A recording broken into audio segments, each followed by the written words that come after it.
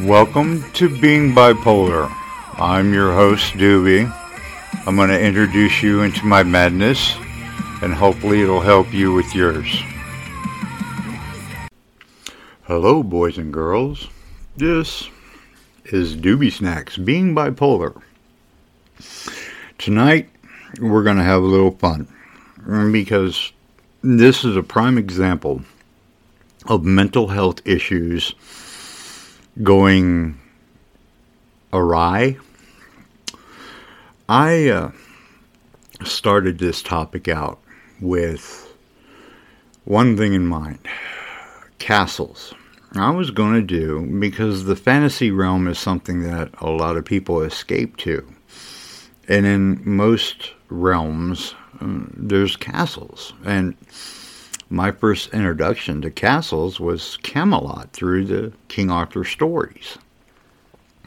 And it has always fascinated me because it was a beautiful place. And not knowing what castles were originally built for. I mean, I was under the I don't know, fantasy world that all castles were like Disney, you know. Then I asked some friends of mine up in Winchester their advice on, castles, because, well, my buddy up there is an architect, so I'm going to take his word big time. And he came up with some great names and some beautiful castles, but the one that stuck out, Castle Bran. Now, I have been doing a lot of research on Vlad the Impaler. Not Dracula, but Vlad. And when I got that message, I saw Bran, and it was like, boom. So all the work that I had done with the Bran Castle, realizing that most of Bran Castle was legends and legends of lore. There's no real documentation of what occurred at Castle Bran. Now, Castle Bran was also the place that Vlad returned to. And the same next couple of days, he had all of the royalty upperclassmen that he believed had something to do with the death of his father and his son. So, after he basically impaled everybody, so the story goes, he started taking control. Well, Hungary came in, the Ottomans came in, he's being squeezed. He had to run. It wasn't 6 months to a year until point A to point B. He did not have much rule. It was given back to his cousin or brother-in-law, whatever the story is. But Castle Bran is basically legend and lore. Castle Bran housed much of the royalty of the area. And, I mean, it's beautiful. I've seen the YouTube of it, and the layout is beautiful, but it wasn't his final castle. Now, the Underworld series on the History Channel did a great job of doing the underworld part of the Romanian side and the Transylvanian side, and scanning all the caves and the dungeons and going through everything. That was intense. But that also led me to thinking, oh boy, here we go. I've got to figure out castles. So another direction is taken, and another podcast is formed, as I tell you later about the Vlad. But now I've got a dilemma going, because I've given a lot of these castles, and the research that I've done is Mont Saint-Michel, France. Beautiful, plain and simple. If I were to ever escape into a fantasy world, I would have that entire island as my castle. Plain and simple. Now, Edinburgh, my home, my love, my background, my clan. Edinburgh is not only beautiful and scary, but it's got a great, great history for my people. Now, I also have the Scandinavian blood in me too, so, Vikings, they didn't have the castles. Okay? They took them over. But what they had were great halls. Now, I would give up a castle in order to have a great hall. That, to me, is beyond castle. Okay? But, henceforth, the Vikings, they loved taking them over instead of actually building them. But they emerged into the Scottish, thank you, which has become me, thank you. And now, I go back to castles. Then, back in my mind, it's like, wait a minute. Oh, I've got a great idea. The Templar castle system in Israel was beyond fantastic. Now, I don't know if you understand or have any knowledge of the Templars, but they became rich, blah, da, da, da, da. They lost Jerusalem, boom, boom, boom, run away, get into the big castles that they spent millions on building throughout all of the Israel area.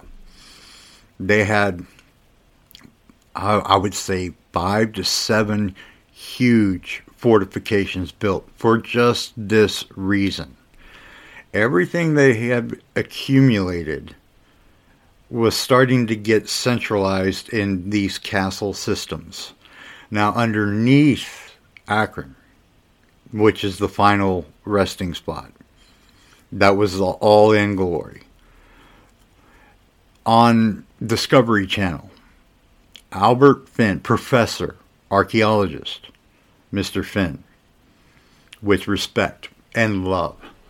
This man has taken everything and all the technology that he could and has mapped out the entire mapping. The tunnel system alone is genius. And they had about 100 years from the point of the loss of Jerusalem to the point where Saladin started attacking and taking over. And we're talking hordes of 200 to 300,000 warriors just swooping in. Okay? So you cannot avoid that. It's a done deal. Saladin was a genius, military genius. Okay? And he took over. He united Israel. He took Jerusalem back for his people. Okay, but we'll get into all that later. It just shows that from basically 100 years, they built these fortifications because they knew what was coming. They knew once they lost Jerusalem. And they started shipping things out. There's a lot of ifs, ands, or buts, but that castle system, if you ever get a chance to look on YouTube, the fortifications are beyond. I mean, I realize they lost everything, but what they built is still being taught. It's a mastery. The Templars, the one thing they did achieve that is still notable is their ability to engineer and build. And these castles that are they're still standing. I mean, you have temples that are examples of the Templar buildings. You've got in Scotland, Now it passes my name, I'll get to it, but Scotland is famous for a lot of its buildings and temples that are prime examples of Templar building. You've got buildings in London. You've got buildings all over Africa. You've got Templar stamped everywhere because of their engineering. They weren't asked to defend as much as they were to build trade routes and temples. Okay, so they were out to make money, and they knew they were losing. Okay, so they have stamped Templar all over. And you can put the Masons into that too if you want. It doesn't matter to me one way or another. My respect is for the castle systems that the Templars had built. They took their money and they built one of the best defensive constructed castle systems that I had ever seen. Yes, they lost. Who wouldn't when you've got basically an entire nation at your doorstep? You're lost cause. I don't care if God came down himself. You're gone. So, we've got castles lined up all over in Israel for the defense of the money that the Templars have accumulated through trade. They had so many different, I would say, nationalities in the trading routes and the systems. So they had inside the castle walls trade systems going, merchants, shipping yards going. They had money coming in buku, okay? And money like that you don't keep in one spot. You know there were trade routes being shipped out. Cyprus is one of those stops, and it was one of their last. And they're all over there too. So when they finally got to France, the castles that were built throughout all of France and rebuilt and constructed, and the temples, the Templars are all over that as well. Their property until the end of the Templars, and the king and the pope took it away from them. It was massive. And the Cathars, I hate to go off branch, and this is a squirrel moment, but the Cathars suffered the same. So, with the king and the pope getting all this and destroying the Templars, with their system in place, they show up again in Scotland. They show up again in North America. There's proof. You can't deny it. And there are some routes where they believe they went right back to Monaco and Africa. So the Templars escaped. The main part, anyway. Now, there are more and more structures being found with the Templar markings. These systems, like for instance in Spain, huge Templar influence, and there's a whole history behind that. If you watch any kind of documentaries on YouTube about the Templars and their buildings, they have some of the great, like buried, the Knights Templar, or oh hell, you find them. You just look them up. I've watched quite a few of them and over again. The ones that I don't really enjoy are the ones that go off and telling the mythic side, where I'd like to know the real, like the banking system that they started, things of that nature, the intelligent part that's documented. And there's not a whole lot more documented after, the Pope and the King, other than the fact that the Pope said he made a boo-boo. Good old Catholic Church, yeah? Woohoo! Whoever's got the more money got all of the control. But But we can't really get into that on this podcast because we're supposed to be talking about castles. Now, the churches that were brought up, and I also firmly believe that during the Goth Age is when the Templar Mason influence started getting a little ahead of steam, because there was a lot of influence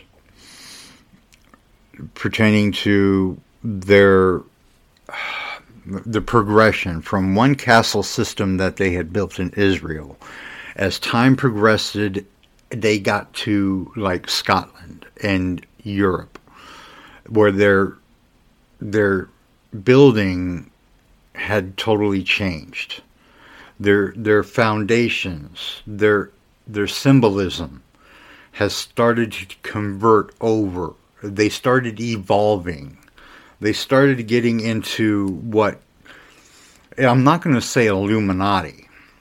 The Illuminati is a government-run, high official BS crap where that's wrong. The Illuminati, meaning the enlightened ones, were I believe, what Dan Brown wrote about them.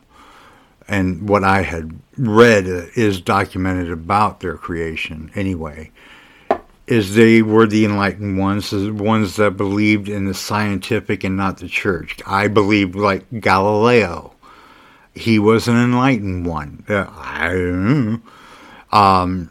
Isaac Newton. The ones that weren't pushed by the church, yes, they were devout in their religion, but yet they believed that there was life outside of that religion.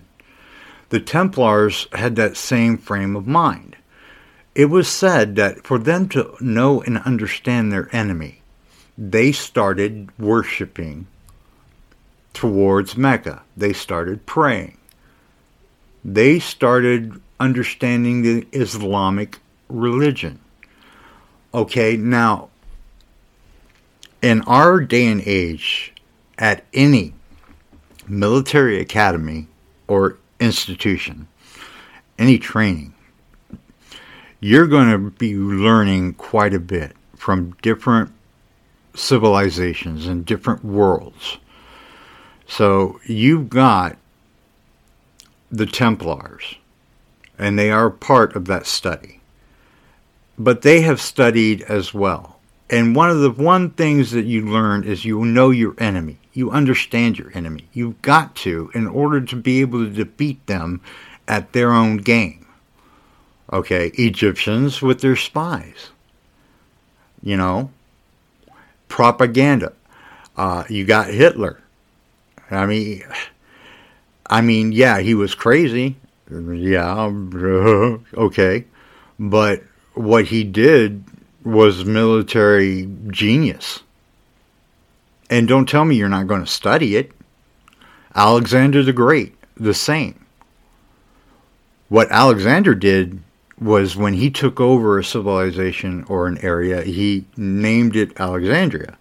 But he took everything that they had, scrolls, everything learned, artifacts, everything that had any kind of, I would say, image of the civilization that he had just taken over, would be going to the Library of Alexandria, where he kept everything. That was where all of these civilizations were going to be remembered. And we lost that, or so they say anyway. But back to the Templars and being studied. They went through rituals, of course.